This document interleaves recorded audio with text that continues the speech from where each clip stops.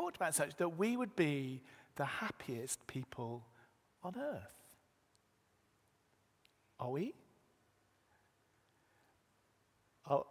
Are we? Okay, that's no. Okay, so that wasn't I wasn't looking for a big response, but it's interesting, isn't it? But obviously the difficulty is often the freedom that people are longing for and reflects in our culture is often essentially comes down to, I want freedom from restraint. I want freedom to do what I want to do. And there are all these things in my life that are preventing me doing what I want to do. But why has that not liberated us? I was going to play you a clip this morning, but it's slightly too long. But those of you of a certain age may remember there was a film starring Mel Gibson called Braveheart. Anybody see the film Braveheart? Okay, a number of you. It's actually quite violent, so if you're of a nervous disposition, maybe not the film for you. But those of you who remember it, there's a great scene at the end of the film. And those of you who saw it may remember it, where William Wallace, who was played by Mel Gibson, leads a small band of Scots in a guerrilla war against the hated English. The hated, oppressive English. And at the end of the film, Wallace is betrayed by some Scottish nobles. He's beaten to the point of unconsciousness and he's handed over to the English. He's then taken down to London and charged with high treason. Wallace was told that if he confesses, his death will be quick and painless. But if not, he will be tortured. Wallace refuses to confess, and so he's hanged, he's drawn, and he's quartered. The magistrate right at the end offers him a quick death if he begs for mercy. But even at the end, Wallace will not be broken. And instead of begging for mercy, he cries. What does he cry? Any Scottish in the house today? He cries, freedom! Doesn't he? I've been oppressed, and I'm standing for this. I'm not going to give in. I'm not going to be enslaved by the English. And he's famous for his dying words, being freedom! And it's those words that actually became the rallying call for the Scots. They defeated the English at Bannockburn. The Bible paints a picture of humanity that is not free, but longs for freedom in all the wrong places. We're enslaved socially, spiritually, emotionally, psychologically, as a nation, as peoples. And we really, really need freedom. God longs for us to have freedom. Jesus described his whole ministry as one of bringing and releasing freedom. The reason Jesus came into the world was to set us free. That's one of the meanings of Jesus came to save us. Freedom, as most of us who know who've been around church a while, is at the heart of Christianity. And right here, verse 1, Paul says this. It is for freedom that Christ has set us free. Stand firm, and do not let yourself be burdened again by a yoke of slavery. So what are we free from? What are we free from?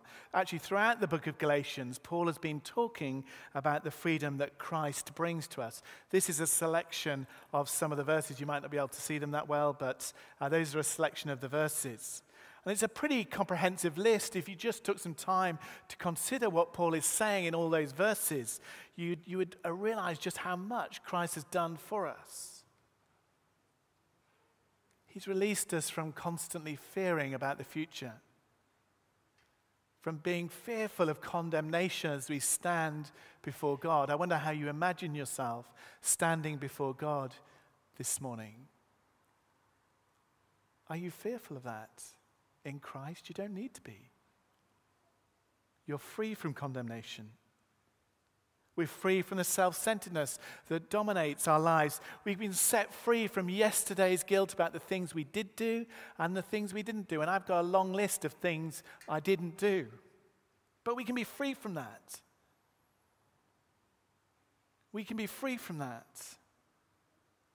We can be free from the fear of death. Christ came to set us free. Paul says the goal of Christianity is freedom. It is for freedom that Christ has set us free. And the goal, as we've talked in previous week of Christianity, is to come and transform and liberate our hearts so that we become the people God always intended for us to be. But that doesn't just happen automatically. It requires a work of God to release that and to see that come into pass. And Paul's letter to the Galatians is the great alternative to looking to Christ for freedom, is looking to where the world looks, which is to the law and to a set of rules and a set of things you've got to follow, whether it's self-help or some other set of rules. Verse 4 says, you are trying to be justified by the law and have been alienated from Christ. Paul says, you have fallen away from grace. You've fallen away from grace. And most of us will probably be aware of this and have experienced this if you've been a Christian a while. It's just restructuring things on the outside of your life will never be enough. However many good things you put in your life, the problem is this: it doesn't get to the heart of the human problem. If you're unsure of that and think about that, these are the words of Beatrice Webb. Beatrice Webb is considered by many people to be one of the architects of the British welfare state. And she wrote this in her diary in 1890. She said this: I have staked all on the essential goodness of human nature.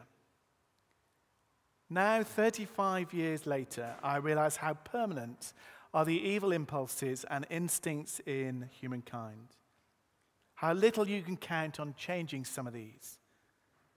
For instance, the appeal of wealth and the appeal of power. And by any change in the social machinery, no amount of knowledge, no amount of science will be of any avail unless we can curb the bad impulses in human beings. You see, the thing is this: we don't understand the depth of the problem. We think the issue is all about our behaviors and it's about morals, rather than the transformation of the heart. See, all of these moral solutions, all these ethical solutions, all these social transformational projects, all these educational kind of solutions to our world do have a place, don't get me wrong. They're not without any value, but they're treating the branches rather than the roots. I wonder whether you're familiar with the work of AA. And in the work of AA, there's a term they called the dry drunk. AA talks about dry drunks. And it means that unless a person is inwardly transformed, unless a person is changed at the level of their hearts, the same issue that drove them to addiction for drink will simply transfer from drink to something else, from one addiction to the other. Eating, smoking, drugs, drinking, criticalness, whatever. Just cleaning up the outside, anybody who's been to AA and done that just does it. It doesn't deal with the issue. It doesn't get to the heart of the problem. So what does Paul say here? Some things that we can focus on to find freedom from that. There's some beautiful things in verse 5 and 6 where Paul talks about a trinity of values. Of faith, of hope, and of love. And our prayers and the beginning of our service celebrate so much of that. Because the thing is this: we need to find a power to expel the very things that we want to get rid of. The lust, the pride, the meanness of spirit, the self-pity that so many of us get caught up in. Where do we find the power to transform the human heart? And then Paul, at the end of our passage, gets to the heart of it. Coming face to face with the cross of Jesus. Come face to face with the cross of Jesus Christ. Because the cross is an offense, Paul says. Faith looks first at the cross of Jesus. If you allow the eyes of your heart to stare at the cross and see on the cross that the one perfect, holy Son of God would hang there, would bleed there to death for you and for me, for our sins, your pride will become destroyed. If you stare at the wounds of the same Son of God, those wounds of a torn body, and you lay hold of the wounds and the blood of Christ that comes to cleanse us, to purify us, you'll discover the heart and the power of the God who has power to overcome all sin and death. The cross is a place where we find the power to go from pride to humility, from chaos to peace, from sadness and grief to joy again. And the issue is this: I grew up in the north, and one of the kind of things is that you value certain type of things, and that kind of thing that they say to people, just try harder, pull yourself up by your bootstraps, it'll be okay. But it doesn't work on some things, does it? It's not enough. It will never be enough to experience the righteousness that our hearts and our lives desire. See, God has come to us, shown us his love for me and for you, and he's given himself to us on the cross. He's saved us, set us free, and given us the Spirit to live for him. We're going to talk about that next week. See, you and I know that actually in virtually every other area of life, if we work hard enough, if we're determined enough, if we're gifted enough, we can do many, many things. We can go from A to B. We can produce the results that we want. But you see, hard work alone will not change a human heart from being proud to being humble. Will not turn our hearts from being full of self-pity to being compassionate to those around us. Will not change us from being self-obsessed to being people who love to share their goodness with others. To be the people who are grateful and joyful and peaceful, even in the midst of darkness. Christ comes to set us free from the inside out. Last week I was watching something and someone used an illustration I'm going to attempt to adapt for us in terms of, well, what does that look like? Give me an example of what that looks like. See, God loves to set captives free. And I don't know what you're facing in your life this morning. You know, I don't know what the things that are besetting your life are. I've got a feeling for some of those things, having known some of you quite well. The things that are imprisoning you, that God longs to set you free from. But when we ask the Holy Spirit to come and get and work in life, often what starts to happen is things start to come to the surface of our lives. If God gets to work as he wants to change us and make us more like Christ. And some of that can be quite uncomfortable because you sort of think, oh, I don't want to have to face that. That's a bit difficult. But the thing is this, is when God brings stuff to the surface, he wants to come and set us free from some of those things. God wants to come into the house, into the things that enslave us. Whatever those things are, besetting sins, stuff that's happened to us, whatever. God puts an arm around us out of love and compassion. He cleanses us, he forgives us, he sets us right. But the thing is this, is what he then does is, he walks us out of that prison to set us free. And then he burns the house down of the things that held us. He doesn't just stay there. He doesn't just stay there offering compassion and love. Sometimes we're not perfect, but he doesn't just stay there. Being free means to walk us out of the prison and to burn the house down so that it can't enslave us again.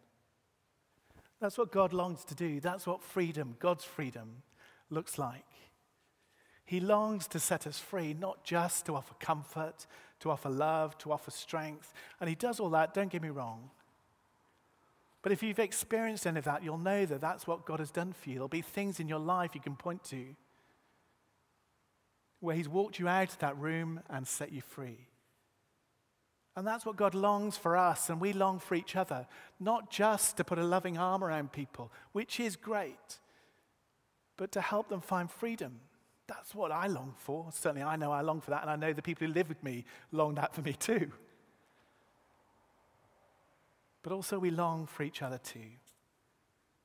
So if this morning you are imprisoned, if you know as I'm speaking, there's something that's coming, pounding in your heart or in your mind, if God is bringing something to your attention in your life, it's actually because he wants to free you. It's a good thing. I know you may not feel like that.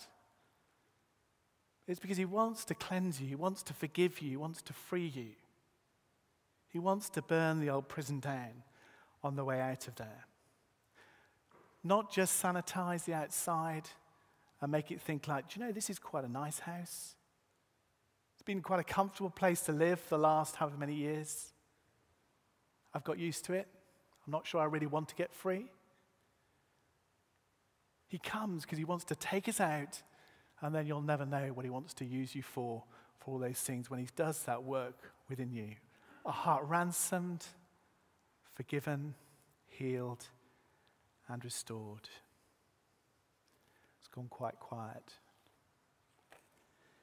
Next week, we'll think a little bit more about what God has freed us for rather than what God has freed us from, as we think about the work and the person and work of the Holy Spirit.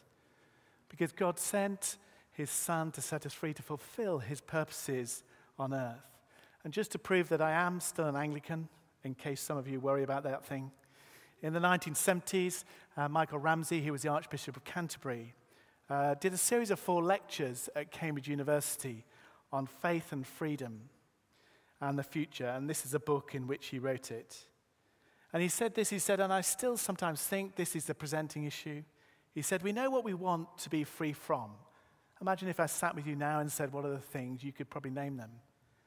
But the question is, what are we free for? What are we free for? And he said this, we speak a great deal about freedom from persecution and arbitrary imprisonment, crippling hunger and poverty, and I would add injustice for that at the minute in our society. But we need to speak in the context of a more radical revolutionary issue of freeing man from himself for the glory of God. If I could add, for the splendor of God. Let me pray.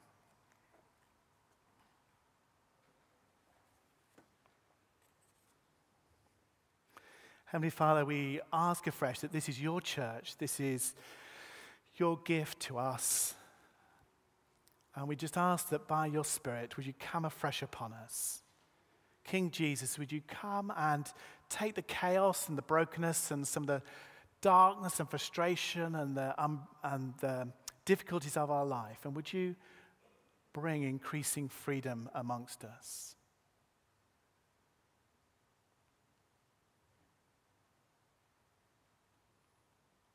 Father, would you set us free to be the people you've called us to be? Would you come, and maybe this morning there are 1 or 2 things in your life where you've got so identified with a besetting sin or a circumstance that you find it difficult even to say that Christ came to set me free. You find it actually difficult to say those words because you've got so used to identifying with the way that God comes alongside the suffering that you can't get beyond that. Father, would you reset us, Lord, not just as people of compassion, but people of liberation too. Thank you that your blood washes away all darkness, the sin and the shame, the things that stick to us. Would you expel anything of darkness amongst us as we bring things into the light, as we bring our lives and the life of our church into your light.